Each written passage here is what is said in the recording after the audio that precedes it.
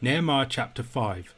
Now there arose a great outcry of the people and of their wives against their Jewish brothers. For there were those who said, With our sons and our daughters we are many, so let us get grain, that we may eat and keep alive. There were also those who said, We are mortgaging our fields, our vineyards, and our houses to get grain because of the famine. And there were those who said, We have borrowed money for the king's tax on our fields and our vineyards.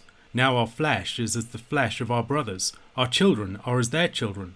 Yet we are forcing our sons and our daughters to be slaves, and some of our daughters have already been enslaved. But it is not in our power to help it, for other men have our fields and our vineyards. I was very angry when I heard their outcry and these words. I took counsel with myself, and I brought charges against the nobles and the officials. I said to them, You are exacting interest, each from his brother. And I held a great assembly against them, and said to them, We, as far as we are able, have bought back our Jewish brothers who have been sold to the nations. But you even sell your brothers that they may be sold to us. They were silent, and could not find a word to say. So I said, The thing that you are doing is not good. Ought you not to walk in the fear of our God, to prevent the taunts of the nations our enemies?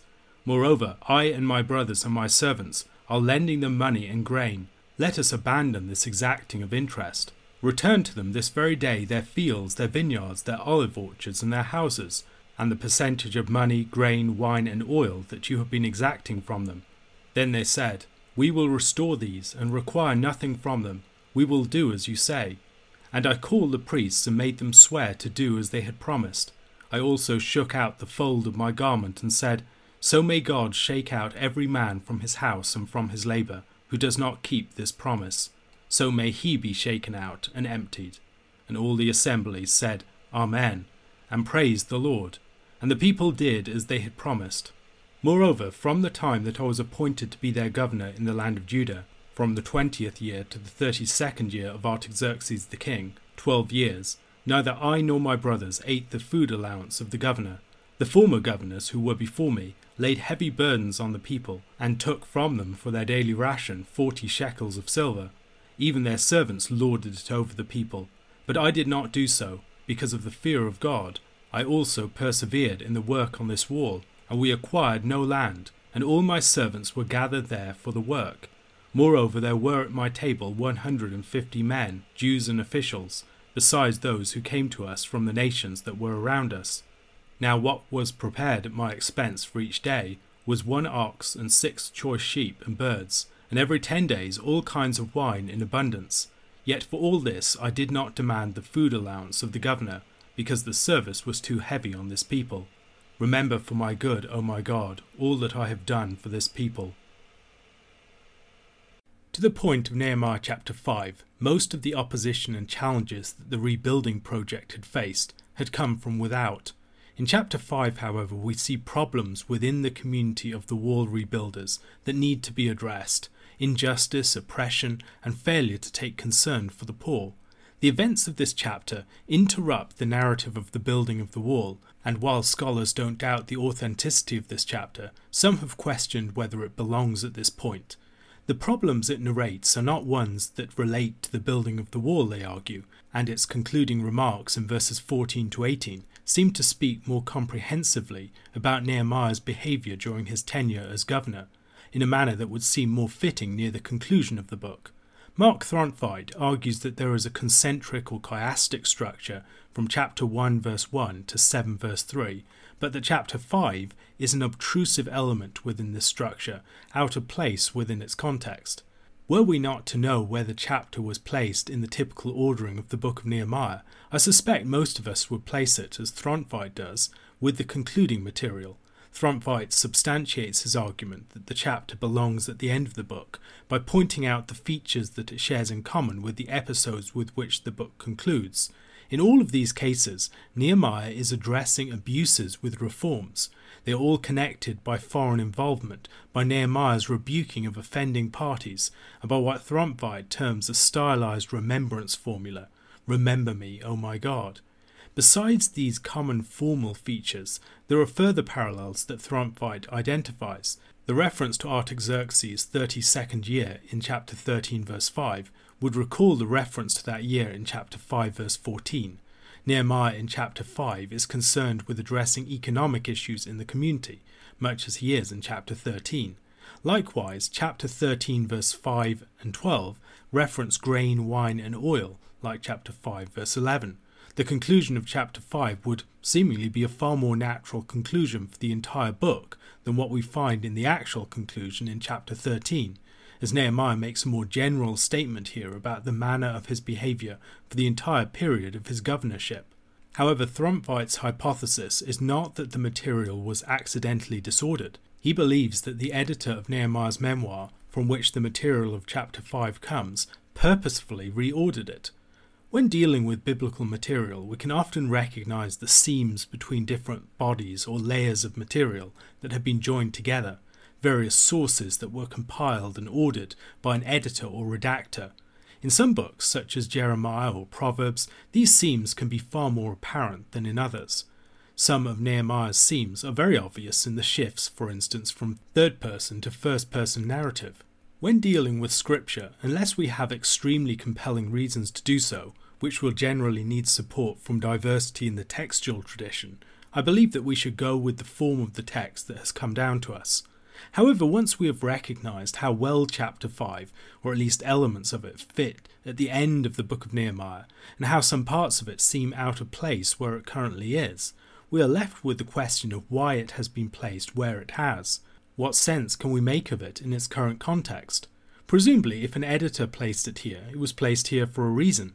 First of all, there is no reason why the events described here could not have occurred during the period of the building of the wall, early in Nehemiah's tenure. The issues here are the sorts of issues that one would expect to arise at the start of that period. Second, it's quite reasonable to hold with Andrew Steinman that the wall building precipitated the problems mentioned here, as we will soon see. Finally, H.G.M. Williamson makes the suggestion that the material developed in different stages, and that Nehemiah likely wrote the initial version of his memoir as a report to King Artaxerxes, while revisiting it later in his term as governor, and adding remarks designed to vindicate himself against criticisms that he was receiving. Holding this position, the more anomalous parts of the text are readily explained. Yes, they do come from a later point, but in Nehemiah's own memoirs the retrospective material was added to the earlier accounts.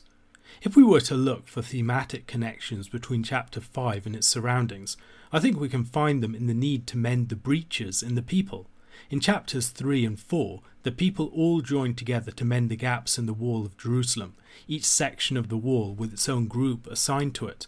In the building of the wall, a great company of people from all classes and quarters of society joined together in a single task, and the wall would only be completed as each group joined up with its neighbours, quite literally. The success of the task depended on the unity of the people, upon everyone recognising their part in the whole. However, chapter 5 presents a disappointing contrast to this, in which Jews are economically preying upon and oppressing other Jews, their own kinsmen. The walls of society, as it were broken down, much as the physical walls of the city were. In his restoration of the city, Nehemiah must not only content himself with rebuilding walls, he must also restore the structure of society. The blessing of the people, in places like Isaiah chapter 58, was seen as a result of taking active concern for the poor among them, verses 6 to 7 of that chapter.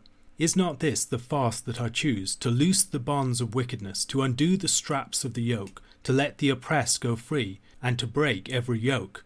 Is it not to share your bread with the hungry, and bring the homeless poor into your house, when you see the naked to cover him, and not to hide yourself from your own flesh? Later in verse 12 of that chapter, those who act in such a way are promised that the Lord will bless them by restoring their ruined cities. And your ancient ruins shall be rebuilt. You shall raise up the foundations of many generations. You shall be called the repairer of the breach, the restorer of streets to dwell in. The repairing of the physical walls and the mending of the breaches in society, then, are tasks that ought not to be separated. They belong together. The Lord had always charged his people to take an active concern for the poor in their midst, perhaps most prominently in Deuteronomy chapter 15, verses 4 to 11. But there will be no poor among you, for the Lord will bless you in the land that the Lord your God is giving you for an inheritance to possess, if only you will strictly obey the voice of the Lord your God, being careful to do all this commandment that I command you today. For the Lord your God will bless you, as he promised you, and you shall lend to many nations, but you shall not borrow, and you shall rule over many nations, but they shall not rule over you. If among you one of your brothers should become poor, in any of your towns within your land that the Lord your God is giving you, you shall not harden your heart, or shut your hand against your poor brother, but you shall open your hand to him, and lend him sufficient for his need, whatever it may be. Take care lest there be an unworthy thought in your heart, and you say, The 7th year, the year of release, is near, and your eye look grudgingly on your poor brother, and you give him nothing, and he cry to the Lord against you, and you be guilty of sin. You shall give to him freely, and your heart shall not be grudging when you give to him, because for this the Lord your God will bless you in all your work, and in all that you undertake. For there will never cease to be poor in the land. Therefore I command you, you shall open wide your hand to your brother, to the needy, and to the poor in your land. It is entirely possible that the issues described here were a result of the fact that the builders on the wall were working at great personal sacrifice, leaving behind their trades, their fields, and the direct provision of their families. Others needed to work their fields in their absence.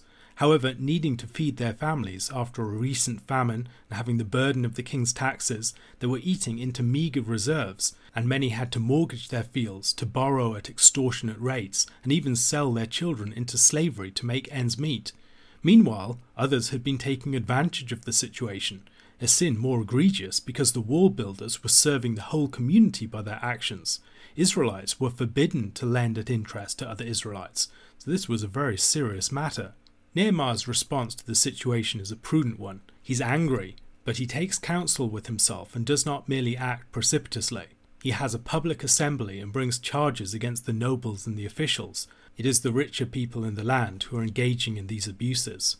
While Nehemiah and others have been trying to buy back Jews who were sold into slavery to Gentiles, these Jews were selling fellow Jews into slavery to the Gentiles. These breaches in the walls of the people would bring down the taunts of the nations just as much as the breaches in the walls of Jerusalem. Nehemiah is actively involved in trying to relieve the situation. He has extended substantial charitable loans, for which he is requiring no interest. He commands the abusive rich to pay reparations for what they have taken, to give back to them their fields, their vineyards, the olive orchards, their houses, and the percentage of money and produce that they have unlawfully taken. The nobles and the officials cooperate with Nehemiah, and Nehemiah calls the priests to make them swear an oath. He accompanies this with a curse that the people must assent to as a self-maledictory judgment. The chapter concludes with a retrospective account of Nehemiah's behaviour as governor, which reflects upon the events that we've had in the earlier part of the chapter, but also look forward to his behaviour more generally in the years that followed. While his initial commission was seemingly for a short time, he ended up serving as governor in Judah for at least 12 years in the reign of Artaxerxes. In addition to the taxes that such a governor would have to gather for the satrap and for the king, he also had to gather for his own table and his own support. We know of previous governors of Judah, Sheshbazzar and then Zerubbabel, but the ones that intervened between Zerubbabel and Nehemiah are not mentioned. In contrast to those intervening governors, Nehemiah is very moderate in his demands upon the people. He wants to place as little of a burden upon them as possible. He joins with the people in their work upon the wall. He does not accumulate land, and he assembles all of his servants in this common venture.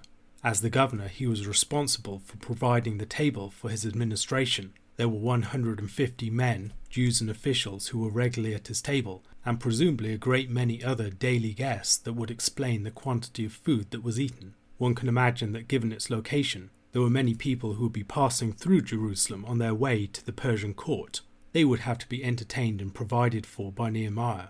However, although he was entitled to it, Nehemiah did not demand the food allowance of the governor, but provided for these foods by other means. He recognized that the burden of the service was too heavy upon the people, whether that was the burden of building up the walls or the regular taxes that were levied from them. Once again, we see that Nehemiah's heart and concern is with the people. He is not a self-aggrandizing, greedy or corrupt ruler. And considering he had many opponents and critics, he again turns to the Lord to judge him. While Nehemiah had plenty of latitude for exercising judgment himself, he consistently commits his own matters to the Lord. A question to consider: what are some of the principles of just rule that we can learn from the behaviour of Nehemiah in this chapter? John chapter 4 verses 1 to 26. Now when Jesus learned that the Pharisees had heard that Jesus was making and baptizing more disciples than John, although Jesus himself did not baptize, but only his disciples, he left Judea and departed again for Galilee. And he had to pass through Samaria. So he came to a town of Samaria called Sychar, near the field that Jacob had given to his son Joseph. Jacob's well was there, so Jesus, wearied as he was from his journey, was sitting beside the well. It was about the 6th hour. A woman from Samaria came to draw water. Jesus said to her, "Give me a drink," for his disciples had gone away into the city to buy food. The Samaritan woman said to him, "How is it that you, a Jew, ask for a drink from me, a woman of Samaria? For Jews have no dealings with Samaritans." Jesus answered her, "If you knew the gift of God, and who it is that is saying to you, 'Give me a drink,' you would have asked him, and he would have given you living water." The woman said to him, "Sir, you have nothing to draw water with, and the well is deep. Where do you get that living water? Are you greater than our father Jacob? He gave us the well and drank from it himself, as did his sons and his livestock." Jesus said to her, "Everyone who drinks of this water will be thirsty again, but whoever drinks of the water that I will give him will never be thirsty again. The water that I will give him will become in him a spring of water welling up to eternal life." The woman said to him, "Sir, give me this water, so that I will not be thirsty or have to come here to draw water." Jesus said to her, "Go, call your husband and come here." The woman answered him, "I have no husband." Jesus said to her, "You are right in saying, 'I have no husband,' for you have had 5 husbands, and the one you now have is not your husband. What you have said is true." The woman said to him, "Sir, I perceive that you are a prophet. Our fathers worshipped on this mountain, but you say that in Jerusalem is the place where people ought to worship." Jesus said to her, "Woman, believe me, the hour is coming when neither on this mountain nor in Jerusalem will you worship the Father. You worship what you do not know. We worship what we know, for salvation is from the Jews. But the hour is coming, and is now here, when the true worshippers will worship the Father in spirit and truth, for the Father is seeking such people to worship him. God is spirit, and those who worship him must worship in spirit and truth." The woman said to him, "I know that Messiah is coming, he who is called Christ. When he comes, he will tell us all things." Jesus said to her, "I who speak to you am he." There are depths to the stories that John's Gospel tells, depths that may only be recognized by the more observant and patient of its readers. The story of the Samaritan woman in John chapter 4 is an example of such a story. To recognize the depths of such stories, it's important to pay close attention to the ways in which they are told, to their shape, to their key themes, to familiar features, or to peculiar details. For instance, the story of a man meeting a woman at a well is one that we find on several occasions elsewhere in Scripture, especially in the Pentateuch. It's the story of Abraham's servant meeting Rebekah, or Jacob meeting Rachel, or Moses meeting the daughters of Jethro. This is what Robert Alter has called a type scene. When we see a woman and a man meeting at a well in the Bible, we should almost always be able to hear the wedding bells in the distance. Jesus' encounter with the woman here is charged with all of this biblical memory and all of the marital themes that we have in the stories of Moses or Jacob or Abraham's servant and Isaac. We should also recognize the way that themes continue here from preceding chapters. There's the theme of water coming up again. There's the theme of eternal life. The marital themes might recall the wedding at Cana, and also John the Baptist's statement about himself as the friend of the bridegroom. Jesus' knowledge of human hearts is also revealed here, as is mentioned at the end of chapter 2. Note that, as in the case of Jesus' mother Mary, John does not name the woman of Samaria. She is simply a woman, or the woman. Jesus has significant encounters or interactions with his mother at the wedding of Cana and at the cross, with the woman of Samaria, and with Mary Magdalene, all at charged moments or locations, a wedding, a well, his death, and in a garden. He addresses them all as woman, suggesting that each stands for something greater than a mere individual. There is a further woman in chapter 16 verse 21, a woman who gives birth to a man when her hour has come. The coming hour is also an important theme within this chapter. In each of these particular historical women, we are also encountering a sort of archetypal woman, a woman who we could see as representing the faithful people of God. The events of this chapter are set as Jesus has left Judea and is heading back to Galilee. On the way he passes through Samaria, through a village called Sychar, which is not far from where Shechem was, where Jacob had possessed some land. Jesus is leaving Judea, as the Pharisees have gotten wind of the fact that his movement is exceeding that of John the Baptist. Nowhere else outside of John chapter 3 and 4 do we see Jesus' earthly ministry presented as a baptizing ministry. It is not clear whether this was just a feature of it during this overlap period with the ministry of John the Baptist, or whether this was a continuing practice of Jesus' followers. The figure of Jacob is foregrounded within this chapter. The field that Jacob gave to Joseph, Jacob's well, the woman's question about whether Jesus is greater than Jacob, who dug the well and drank from it with his sons and livestock. Jesus is perhaps being presented as the true Jacob. He is the one who is going to open up a greater well, the well of the Spirit. Note also it's about the 6th hour.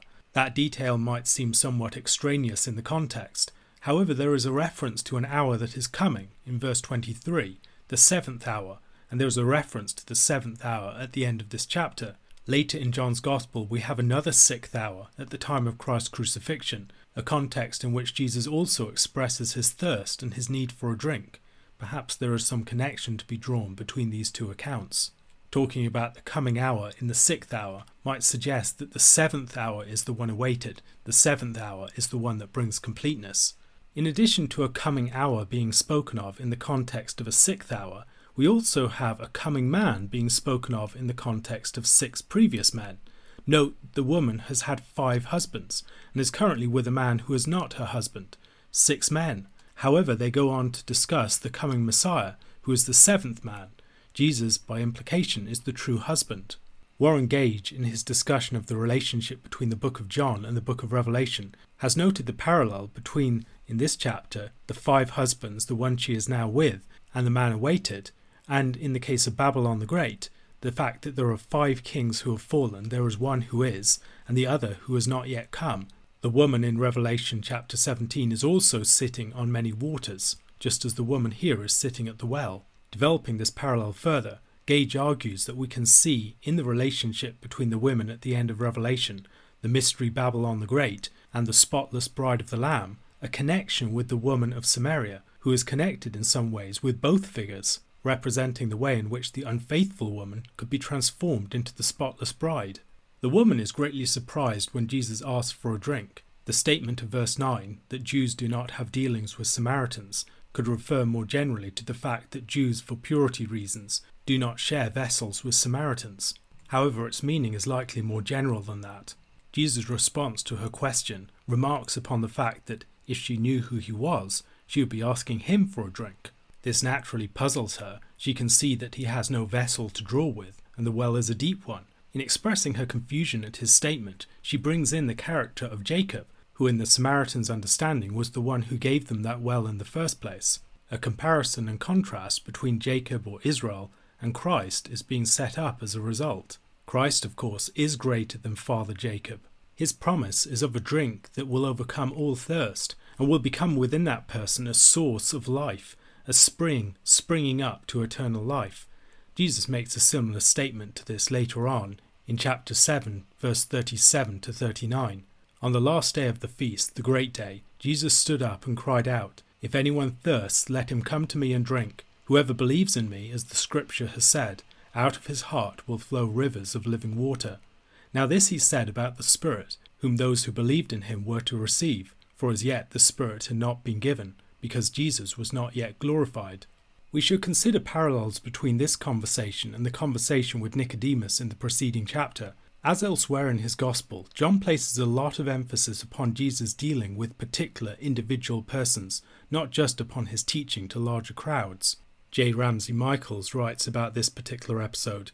While the parallels with Jesus' conversation with Nicodemus are conspicuous, there is one major difference. Instead of telling the Samaritan woman again and again what is impossible, as with Nicodemus in chapter 3 verses 3, 5 and 12, he freely offers the Spirit and eternal life to whoever drinks of the water that I will give him.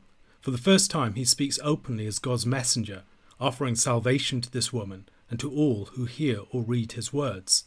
At several points in the Gospel of John, Jesus speaks in ways or concerning matters that would not be understood until later on. He speaks of the gift of the Spirit, of his death, and other matters in ways that lend themselves to deep misunderstanding on the part of his hearers. The woman here clearly does not understand what Jesus means, and responds in a way that presumes that he is referring to physical water. Jesus answers her by opening up a different line of conversation. He inquires about her husband. Her answer that she has no husband, while technically true, is misleading. It covers up the reality of her situation. It's possible that she, drawing water alone, is a socially marginalized woman on account of her history. Jesus reveals that he knows the truth of her history and her current situation. She has had 5 husbands, and the man that she is currently with is not her husband.